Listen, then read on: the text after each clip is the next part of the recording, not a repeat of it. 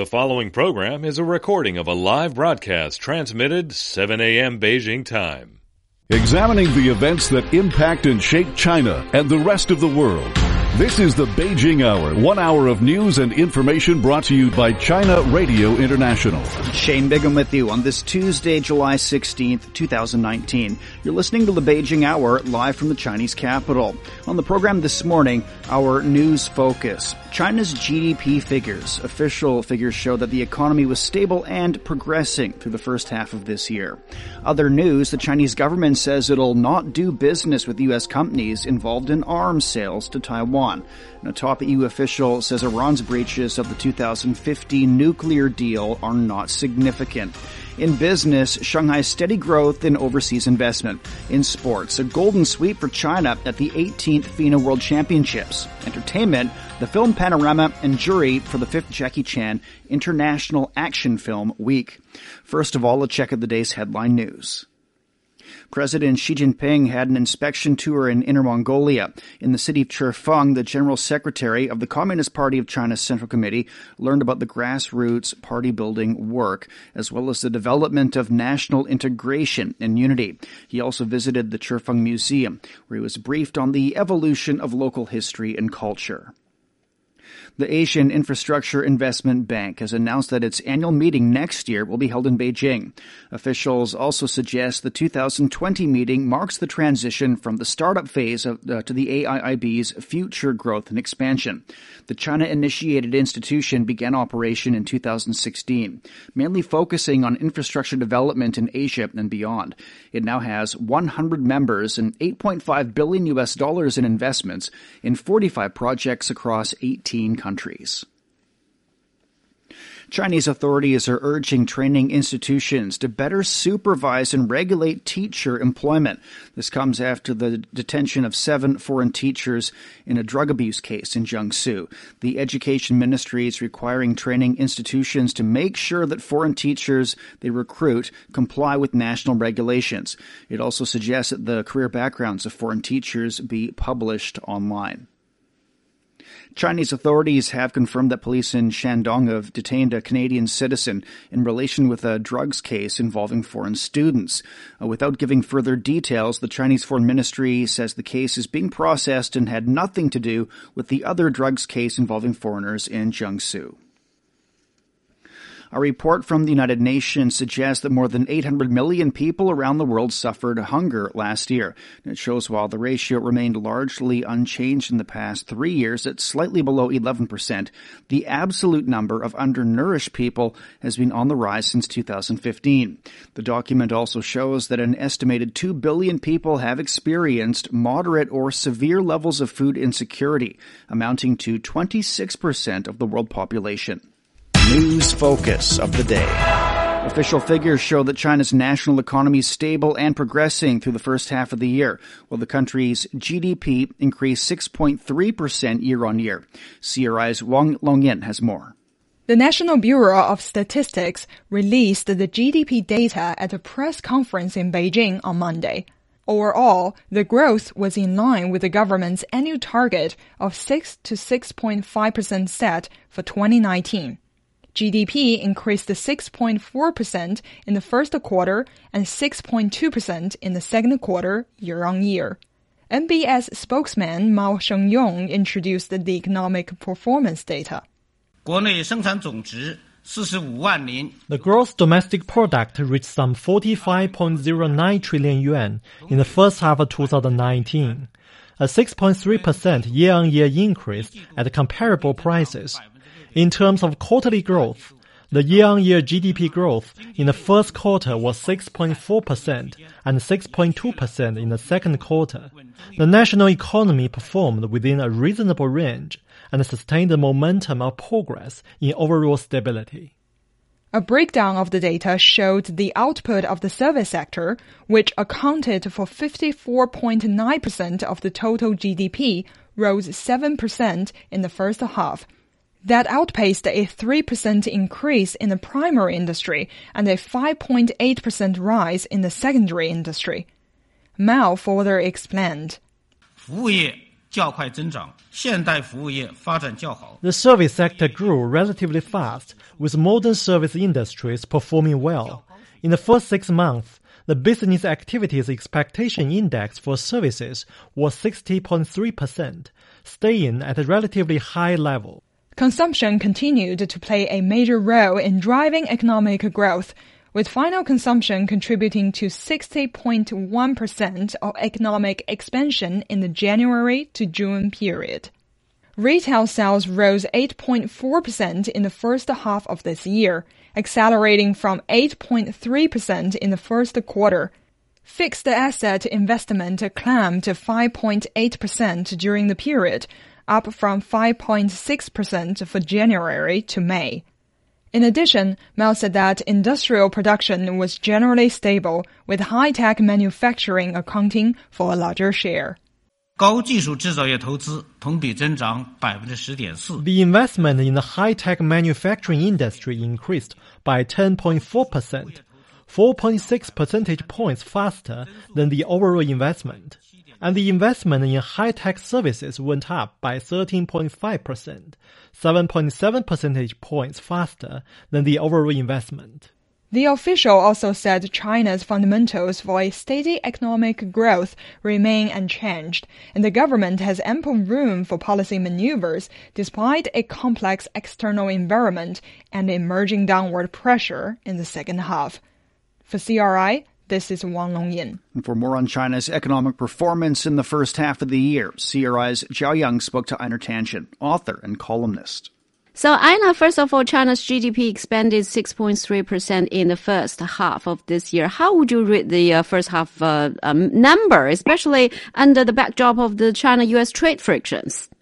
Actually, it's pretty good. I mean, you have Western media saying, lowest in 27 years. But, we all understand that the economics, there's a regression towards the mean. That means that you cannot keep up double-digit growth forever, because what happens is the size of whatever you're growing becomes so large that your things. Now, to put it in perspective, basically China added an economy the size of Australia last year. So, it's not a small number. It's not that the overall number, it's just that, China's economy has gotten so big that the increases will continue to slow just because of the sheer size.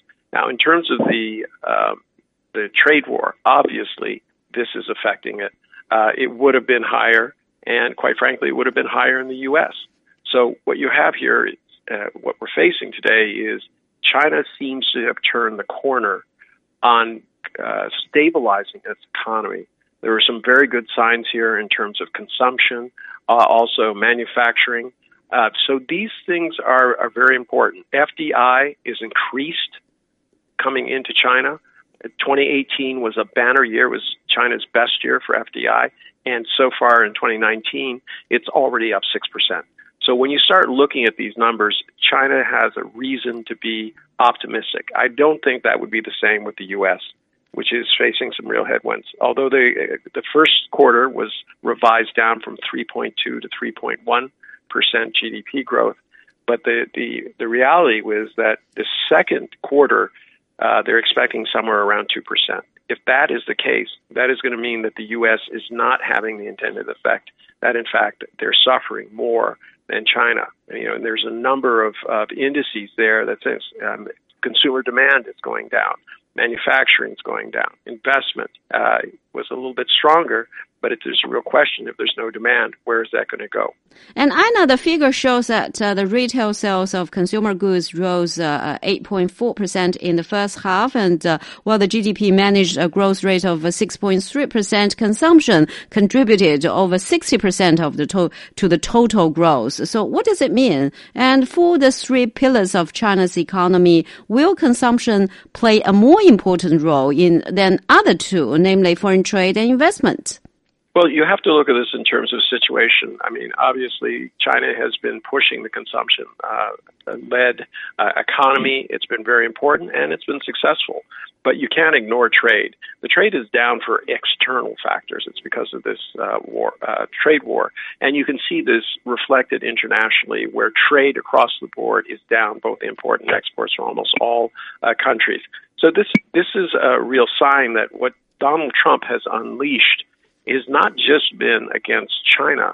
It's been against everybody, literally. I mean, Europe, even Australia, Japan, South Korea, the neighbors, South America. He has not really spared anybody except perhaps Israel and Saudi Arabia. But, you start looking at how this is affecting the world, and unfortunately, the only conclusion you can come to is that what Donald Trump has put into motion is hurting the entire world. China has better tools than most economies to deal with this. So although China might be fine, it's going to be very, very difficult for the rest of the world. That's author and columnist Einar Tangent speaking with CRI's Zhao Yang. Want to know what's trending in China? China Plus News Facebook page helps you to discover the real China. From the latest news to quirky Chinese inventions, videos, photos, live streaming, and more. Join in the conversation today by searching for China Plus News on Facebook and discover its news, its people, its traditions and culture. China Plus News Facebook page. Open your eyes to the real China. It's 11 minutes past the hour. The Chinese government and companies will not cooperate or do business with U.S. companies involved in arms sales to Taiwan. Foreign Ministry spokesperson Gang Shuang's made the statement days after announcing China's sanctions on those enterprises following the U.S. plan of selling weapons worth $2.2 billion to Taiwan. The arms sales to Taiwan by the United States seriously violates the international law and the basic norms governing international relations.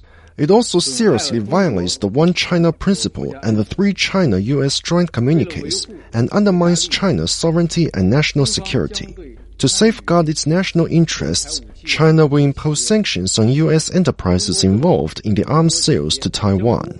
The Chinese government and companies will not have cooperation or business dealings with these U.S. enterprises. Gang Shuang says reliance on foreign forces to seek so-called Taiwan independence will not work.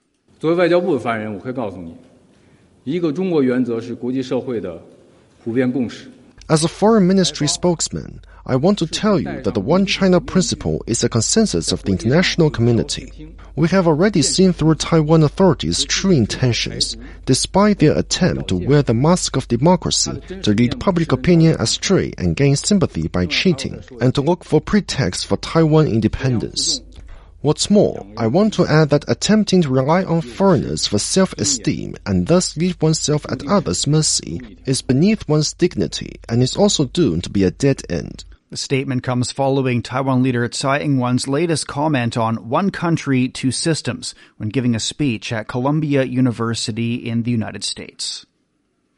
The first China-Africa Peace and Security Forum held by the Chinese Ministry of National Defense is opened in Beijing. Representatives of the Chinese military, as well as nearly 100 representatives from 50 African countries and the African Union, are attending that 6-day event.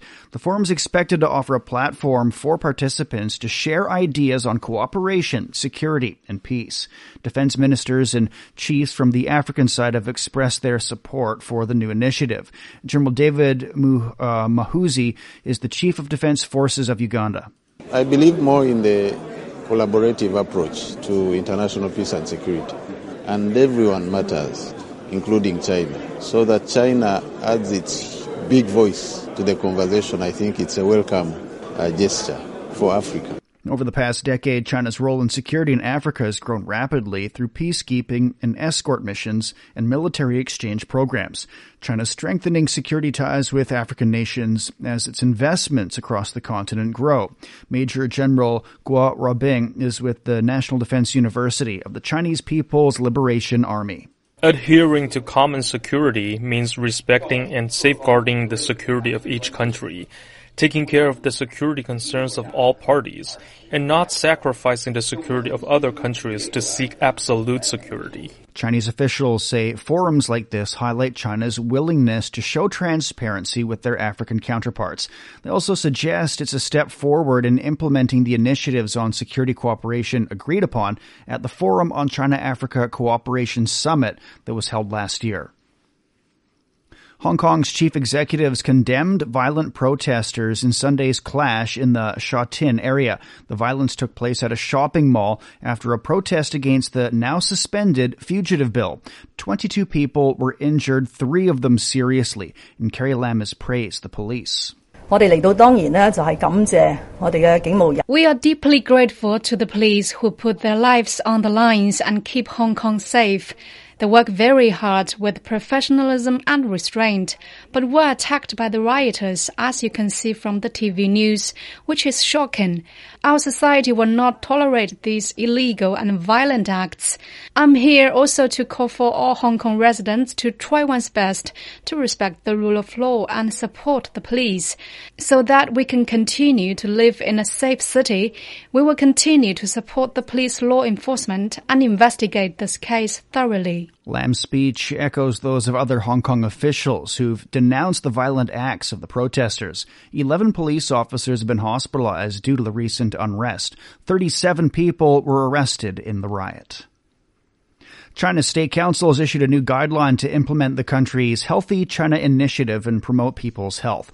With a focus on disease prevention and health promotion, the guideline proposes 15 special campaigns. The aim is to intervene in health-influencing factors, protect full life cycle health, and prevent and control major diseases.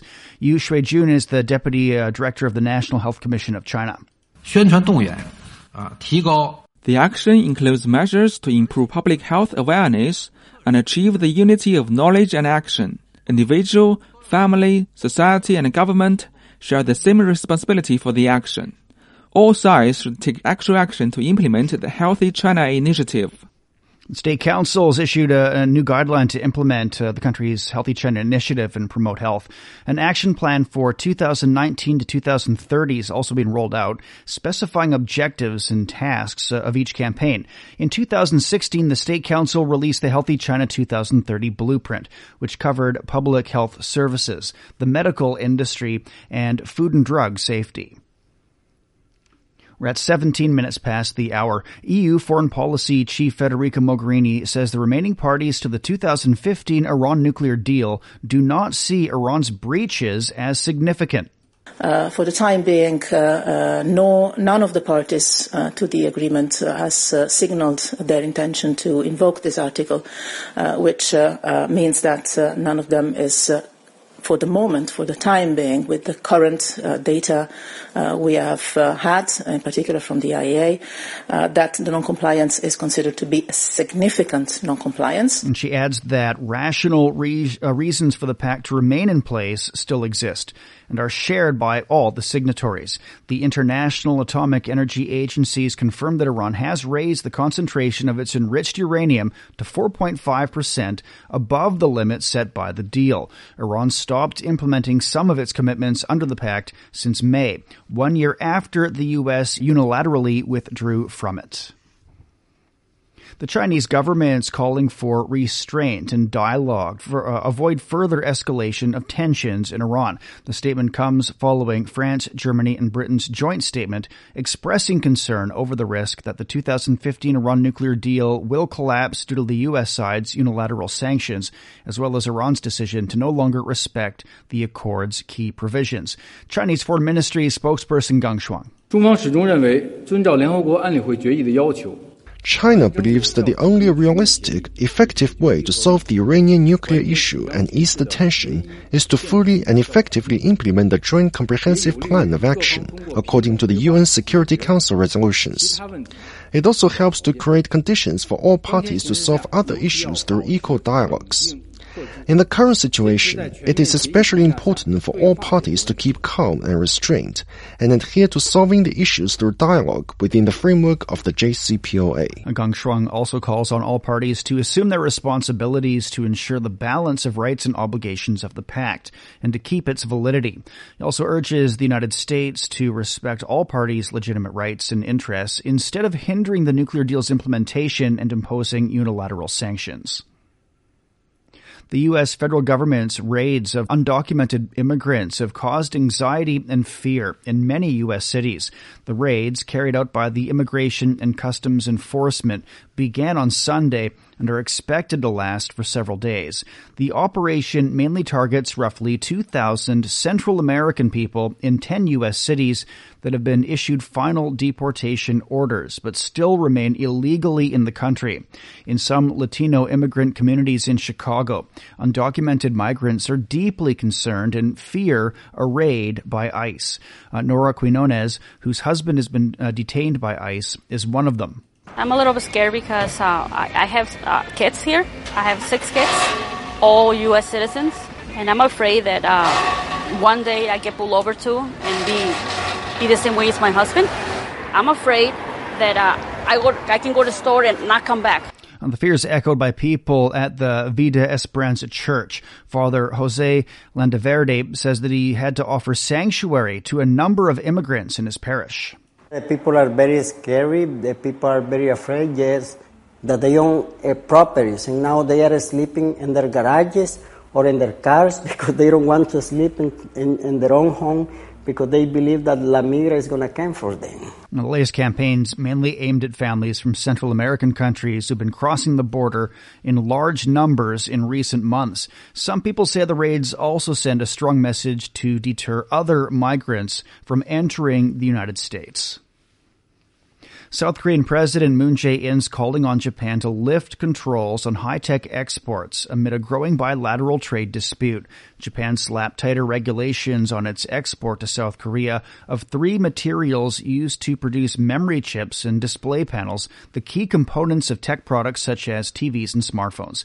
Moon says the export restrictions break the framework of bilateral economic cooperation over the past decades based on mutual dependence. 우리는 과거 여러 차례 전 국민의 단합된 힘으로 Just as we overcame economic crisis in the past with the power of reunified people, we will overcome the difficulty this time too. The shattered credibility of cooperation with Japan in the manufacturing industry will inspire our companies to break out of their dependence on Japanese materials, components, and equipment, and work toward diversifying import sources or localizing the technologies.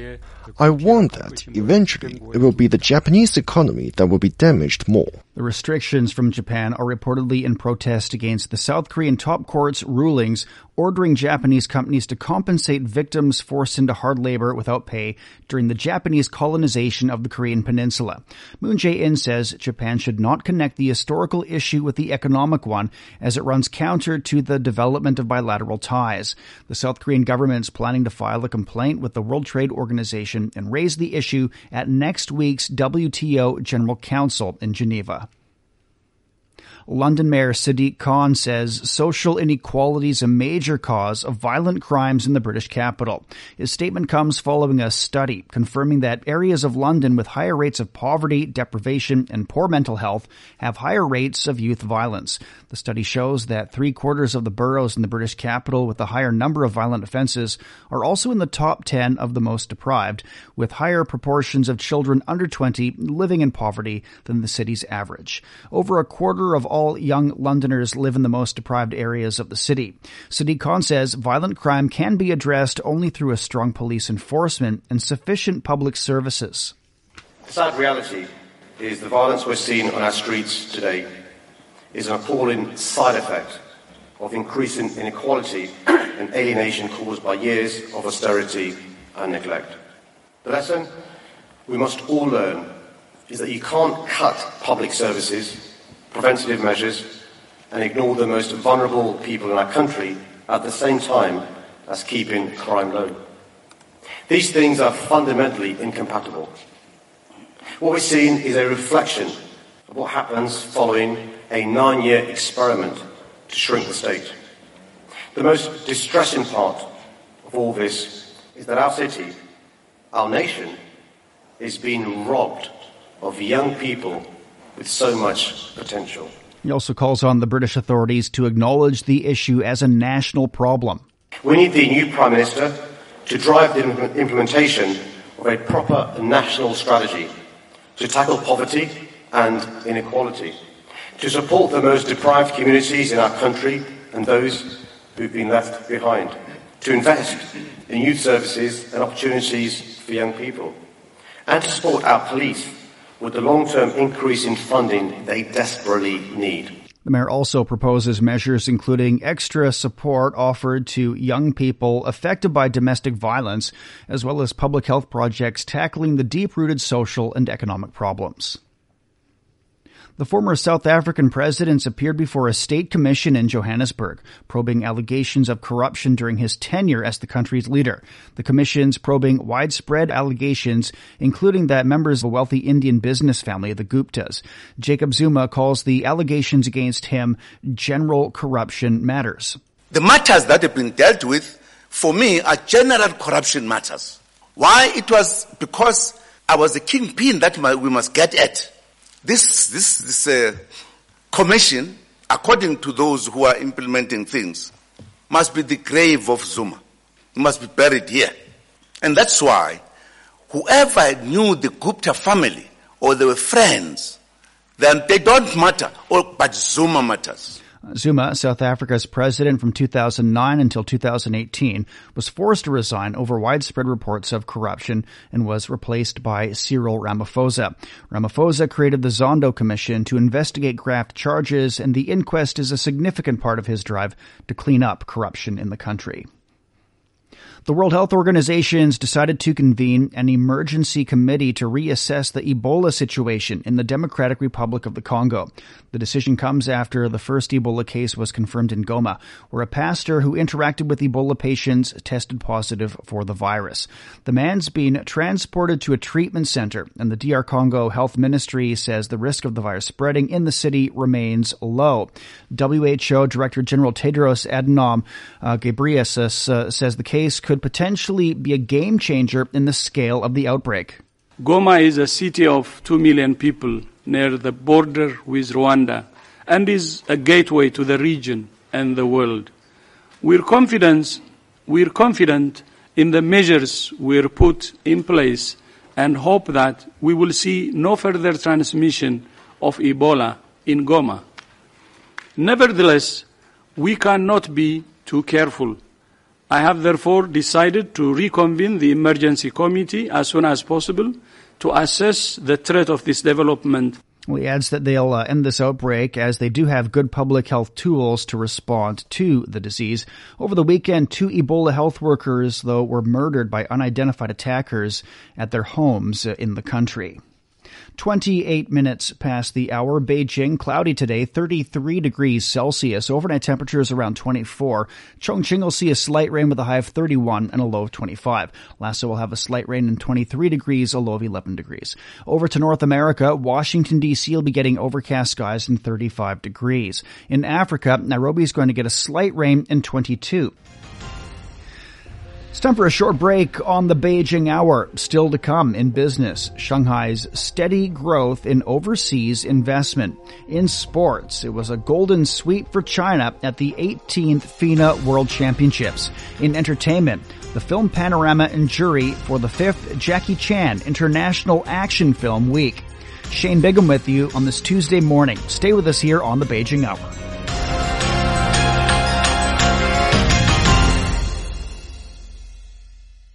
What matters to China increasingly matters to the world. Keep up to date with the latest news and events about the Middle Kingdom with the China Plus app. Up-to-the-minute reports, live streaming audio, insightful opinion on everything China-related, facts, figures, and language learning resources at your fingertips. Everything in focus, all in one place. Search for China Plus in the App Store or Google Play. Examining the events that impact and shape China and the rest of the world.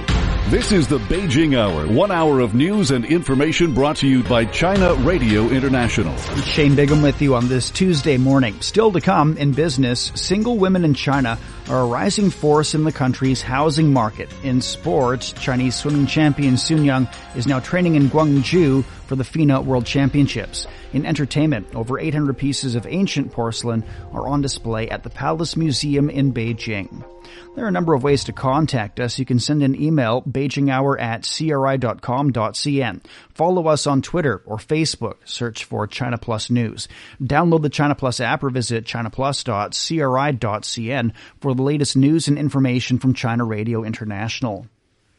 Now checking the day's headline news. President Xi Jinping had an inspection tour in Inner Mongolia. In the city of Chirfeng, the General Secretary of the Communist Party of China's Central Committee learned about the grassroots party-building work, as well as the development of national integration and unity. He also visited the Chirfeng Museum, where he was briefed on the evolution of local history and culture. China's GDP expanded 6.3% year-on-year in the first half of 2019 to more than 45 trillion yuan. The National Bureau of Statistics says economic performance is stable and that China remains one of the world's fastest-growing major economies. A breakdown of the data shows the output of the service sector rose 7% in the first half of the year, outpacing a 3% increase in the primary industry and a 5.8% rise in the secondary industry. Consumption continued to play a major role in driving economic growth, with final consumption contributing to 60.1% of economic expansion in the January through June period. Kaohsiung Mayor Han Kuo-yu has won the Chinese Kuomintang Party primary poll for next year's leadership election in Taiwan. Han gained an average support rate of 44.8%. The KMT announced 5 candidates last month for the party primary of the 2020 leadership election. The primary result will be submitted for approval at the party's General Congress. A report from the United Nations suggests more than 800 million people around the world suffered hunger last year. It shows that while the ratio remained largely unchanged in the past 3 years at slightly below 11%, the absolute number of undernourished people has been on the rise since 2015. The document also shows that an estimated 2 billion people have experienced moderate or severe levels of food insecurity, amounting to 26% of the world population. 33 minutes past the hour. Turning to business news now, and we'll start with the closing numbers in North America and Europe. U.S. stocks gained slightly on Monday as investors digested a slew of quarterly results and economic data. Citigroup reported diluted earnings of $1.90 per share in the second quarter, beating estimates. The stock, however, struggled to close flat. Other bank giants like J.P. Morgan Chase, Bank of America, and Goldman Sachs are expected to report quarterly earnings later this week. Despite Citigroup's solid second quarter profits, investors were cautious on the upcoming earnings report. At the closing bell, the Dow Jones rose by 0.1%. The S&P 500 was almost flat. The Nasdaq was up by 0.2%. In Europe, stocks ended higher as German equities were boosted by strong Chinese data.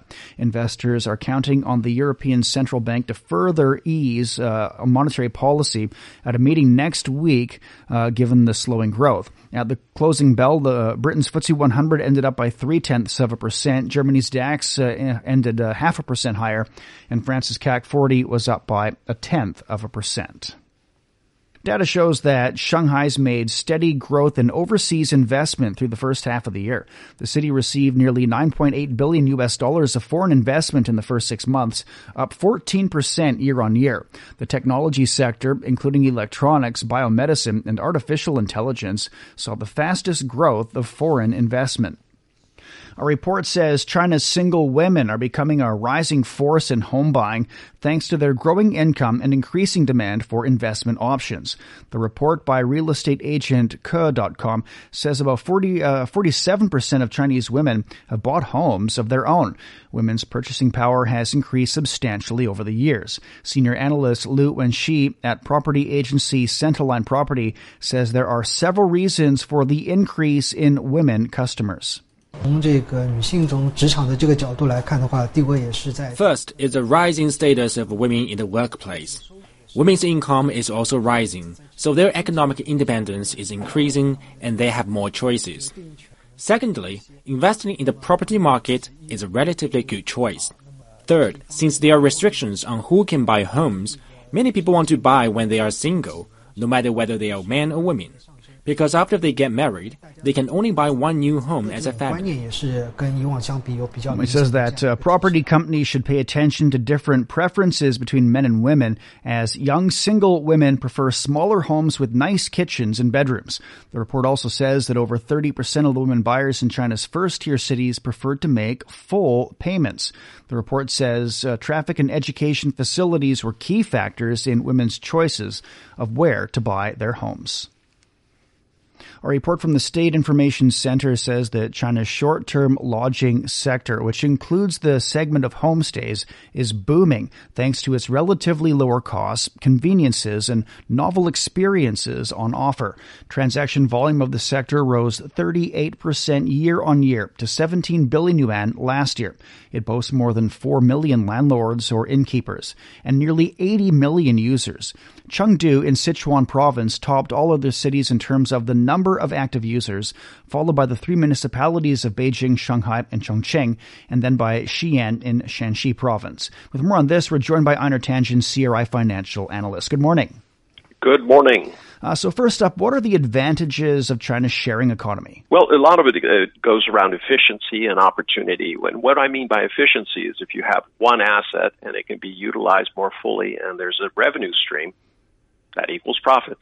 And in terms of the overall, it provides opportunities for people to make small businesses. This is really something that's custom made for SMEs. Now, remember, this apartment sharing is part of a kind of massive global trend, but with one which is taking very much hold here in China. When you start looking at the receptivity to the sharing economy, which grew by 43% last year on year, and is now a 3 trillion RMB market in China. 94% of Chinese, especially millennials, are very open to the sharing economy, whereas in places like the West, only 43% are. Seems to be a real trend. Well, the sector does seem to be booming in China, but what are the issues in the sector that need to be addressed? Well, quite frankly, it's about regulation and safety. The sharing economy works on convenience and trust and safety. So when you start looking at these issues, the people who are involved in the sharing economy have to be very aggressive in terms of forming associations, forming standards, making sure that if you want that there's some sort of gold seal of approval on there. Now, that can be done by an independent entity, which is in between the landowner and the user, or it can be done by them through associations. Either way, it has to be organized. The other part of that is the government will obviously take notice. You know, we've seen things in the bike sharing and car sharing where there are issues and the government has to step in purely from a safety point of view. So then, considering the current state of the sharing economy and the rules and regulations that are wanted, needed, anticipated, what business opportunities can people look for at this point? Well, this is the whole thing. Now, all of a sudden, if you buy a property, a vacation home or a second home, there's a potential revenue stream, and it'll go to the selection of the place of the home that you're going to buy. For instance, if it's in a city, you want to make sure that it's close to traffic, towards tourist events, things like that, or near the business community for short and long-term stays. So it gives people an extra income stream based on an investment they're making. They can utilize it. If they only utilize it themselves or they used only the traditional renting market, their revenues might be far less. So it provides a lot of flexibility on both sides, both for the landlords and for the users. All right, thank you very much. That's Einar Tangen, CRI financial analyst. It's 40 minutes past the hour. Data shows that students born after 1995 account for 30% of tourists as China hits its peak summer tourism season. Airbnb stats show that Japan, South Korea, and the Philippines are among the most popular destinations this year. Some other small countries and cities known for their unique culture and history have also seen an increase in Chinese tourists this summer. Vladivostok, Russia, Tel Aviv, Israel, and Antalya, Turkey have also become preferred tourism destinations this summer. For domestic travels, Beijing, Shanghai, and Chengdu are among the top tourism destinations. A Civil Aviation Administration of China official says the price of air tickets went up on July 10th, and in order to satisfy the large demand of passengers, there will be an increase of 7 to 8% in the number of flights. Zhong Ke is vice manager of North China Marketing Center of China Eastern Airlines. At the beginning of July, the price was lower than that of last year due to less demand for air traveling. However, after July the 10th, with increasing demand, the price went up. With the peak travel season in full swing, travel agents are advising their clients to book their tickets in advance to avoid paying a premium. For breaking news and stories that matter to you, find us on Twitter by searching for China Plus News, where we'll share with you our up-to-the-minute news, in-depth analysis, and live streaming videos. Visit China Plus News for your window on China and the world.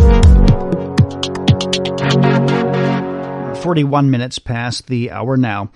China won 2 more diving titles at the 18th FINA World Championships on Monday to make it a clean sweep of all 7 available diving golds. Wang Han and Shi Tingmao claimed the country's 6th diving gold in the women's 3-meter synchronized springboard event. Melissa Citrini Bailo and Jennifer Abel of Canada took silver. Apollo Espinoza Sanchez and Melanie Hernandez Torres of Mexico took bronze. In the men's 10-meter synchro final, the last diving event of the day, Tsao Yuan and Chen Aisun added another gold to China's medal table by beating Russia's Viktor Minabayev and Alexander Bondar. Thomas Daly and Matthew Lee of Britain came away at the bronze. Tsao Yuan became the first double winner in Guangzhou as he claimed the 3-meter synchro with Xie Sui 2 days ago. In other events, Russia led the way in artistic swimming, winning its first mixed doubles title since the category was introduced at the 2015 World Championships in Kazan. Ukraine snatched gold in the women's team highlight routine, bringing the first artistic swimming title to the country.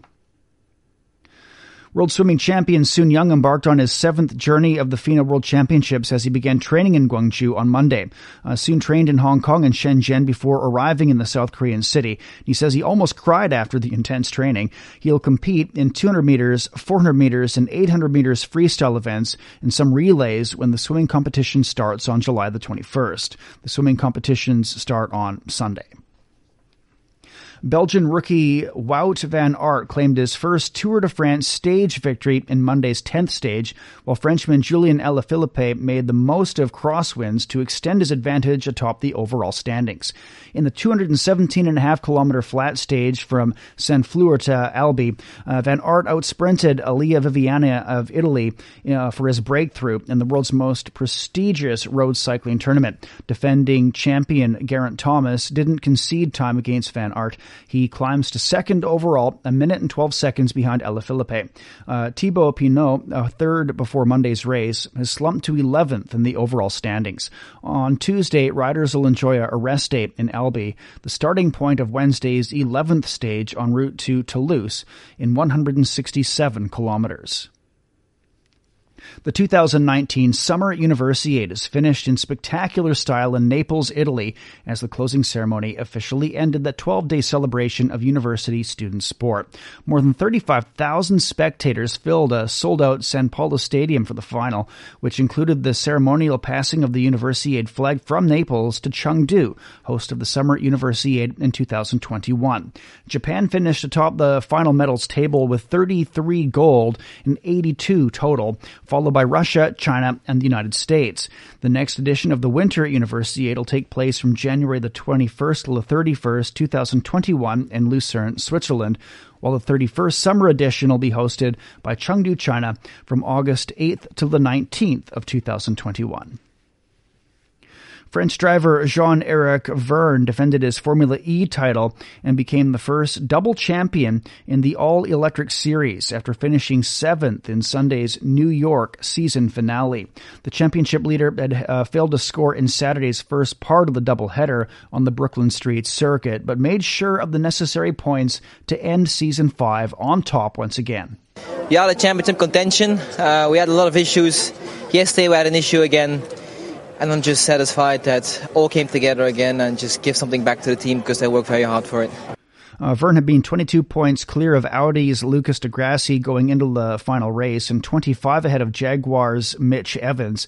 Sebastian Buemi, winner of Saturday's eventful race from the pole for Nissan, had also been in mathematical contention, 26 points behind Vergne.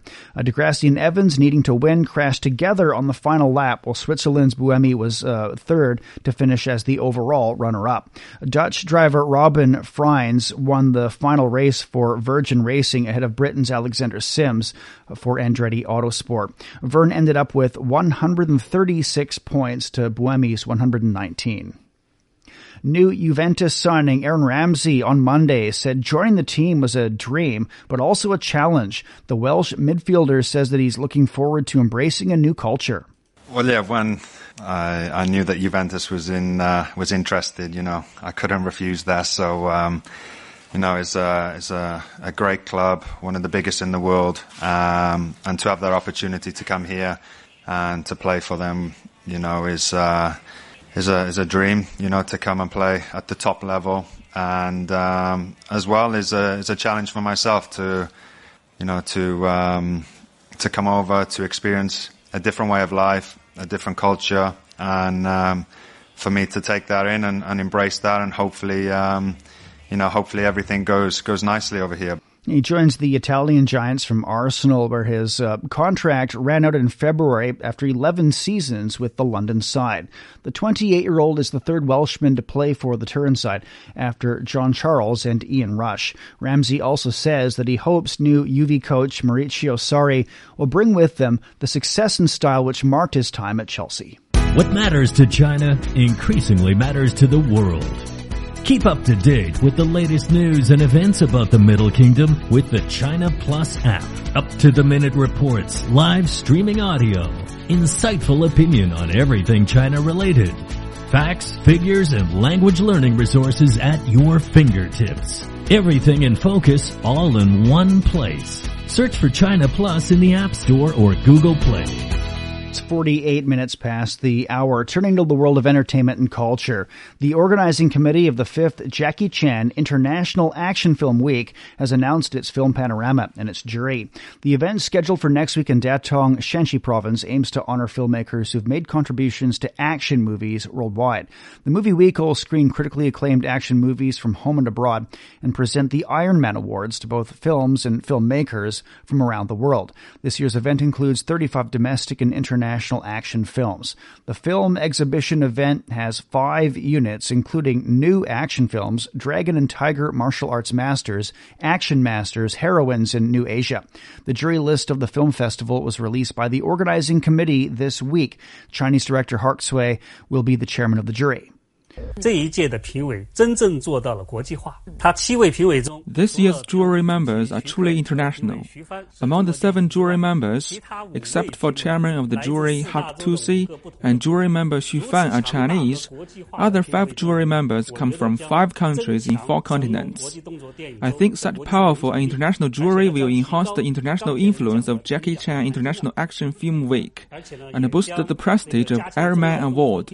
It will also enhance the cultural exchanges between Chinese and foreign action films and improve the international influence of the host city, Datong. That was Hu Jianli, director of the China Film Critics Association. Launched in 2015, the Jackie Chan International Film Week has become an important annual event for action filmmakers globally. More than 800 porcelains dazzled visitors at an expo at the Palace Museum in Beijing on Monday. 833 pieces of Longchuan celadon made in the Song, Yuan, and Ming dynasties were showcased at the expo, reflecting the historical, cultural exchanges, mutual learning, and development between China and other countries during the time. Lu Chenglong is the director of the Department of Objects and Decorative Arts. We usually call the Longchuan kings as Longchuan official kings, as they make porcelain for the palace during Yuan and Ming dynasties. Regarding ancient ceramics collection, such kind of exhibits is an advantage of the Palace Museum. More than 500 pieces displayed this time rarely show up in public. Longchuan greenware enjoys a prestigious reputation in ancient Chinese porcelain. It was established during the Northern Song dynasty and flourished during the Southern Song Yuan and early Song dynasties. As a featured product during those dynasties, Longchuan celadon was found in most of the countries and regions along the routes of the land and maritime Silk Roads. The 17th World Cup Ballroom Dance Tournament kicked off in Shenzhen, Guangdong Province, with over 6,000 contestants competing for top prizes. The tournament began with a national team match with 24 teams, including China, America, Russia, and Japan, competing in modern dance and Latin dance.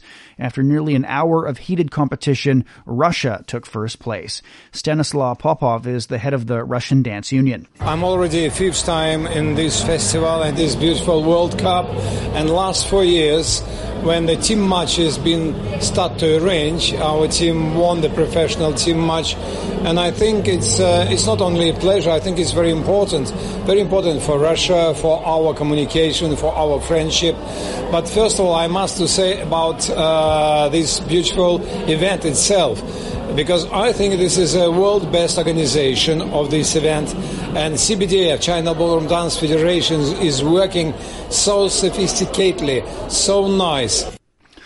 China took third place at the match. To ensure the authority and impartiality of the competition, the organizing committee of the event invited more than 30 international judges from the United Kingdom, Russia, Australia, and other countries, as well as more than 100 professional domestic judges.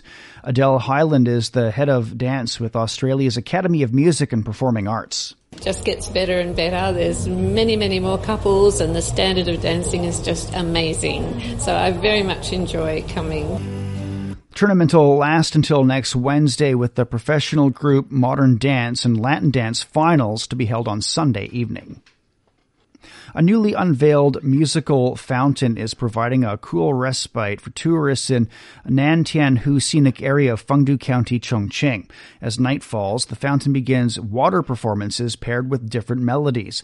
The fountain sprays a chorus of water columns with an array of patterns. The water takes the shapes of waves on a sea and a butterfly flapping its wings. The entire fountain is illuminated in different colors of light, and many tourists and locals have been enjoying that show. It's nice. The fountains we experience in cities are completely different from the fountains we experience in nature. We all enjoyed it as the fountain is integrated with nature. Musical fountain will open to visitors till August 24th. Director Jon Favreau was still reeling on Monday from the royal premiere of his reimagined The Lion King. Prince Harry and his wife Meghan, the Duke and Duchess of Sussex, met Beyoncé and Jay-Z at the event in London and chatted with Favreau and other members of the cast. Elton John and Pharrell Williams were also on the red carpet for the star-studded premiere, alongside composer Hans Zimmer. Zimmer, who won an Oscar for the 1994 film score, was more concerned about what his daughter would think of his new Lion King work. The 1994 version was written for my daughter, Zoe Zimmer, who was a little girl, and Dad wanted to show off then. And last night I got to take her to the movies again for another daddy-daughter date. And I was very worried, actually, because she's my fiercest critic. The child was born without the tact of lying, she always tells the truth. But no, she liked it. So, I came away relatively unscathed. The Lion King will be released in the UK on Friday.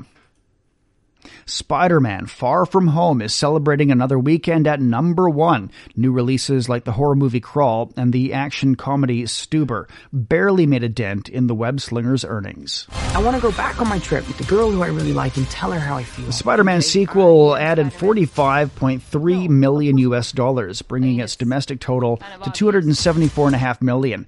Toy Story 4 landed in second place with $20.7 million in its fourth weekend in theaters, but the newcomers struggled. Crawl, a thriller from Paramount Pictures, debuted in third with an estimated $12 million.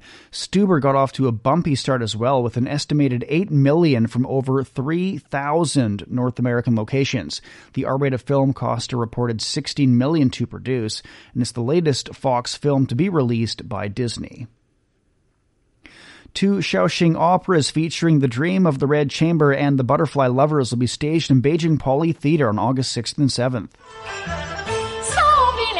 Shaoxing Opera, also known as Yue Opera, emerged in the early 20th century in Zhejiang province and is also popular in neighboring Shanghai. Shaoxing operas are invariably romances without acrobatics or battle scenes. The Butterfly Lovers is based on the folk tale of star-crossed lovers Liang Shanbo and Zhu Yingtai and is regarded as the Chinese version of Romeo and Juliet. The two operas will be presented by the Shanghai Yue Opera House, which was founded in 1955. 56 past the hour. Beijing today, cloudy skies and 33 Celsius. Overnight temperatures around 24. Chongqing will see a slight rain and 31, a low of 25. Lhasa will get a slight rain and 23. The low is 11 degrees. In North America, Washington, D.C., overcast and 35. And that's it for this edition of the Beijing Hour. Making news this morning, China's GDP figures. Official figures show that the economy was stable and progressing through the first half of this year.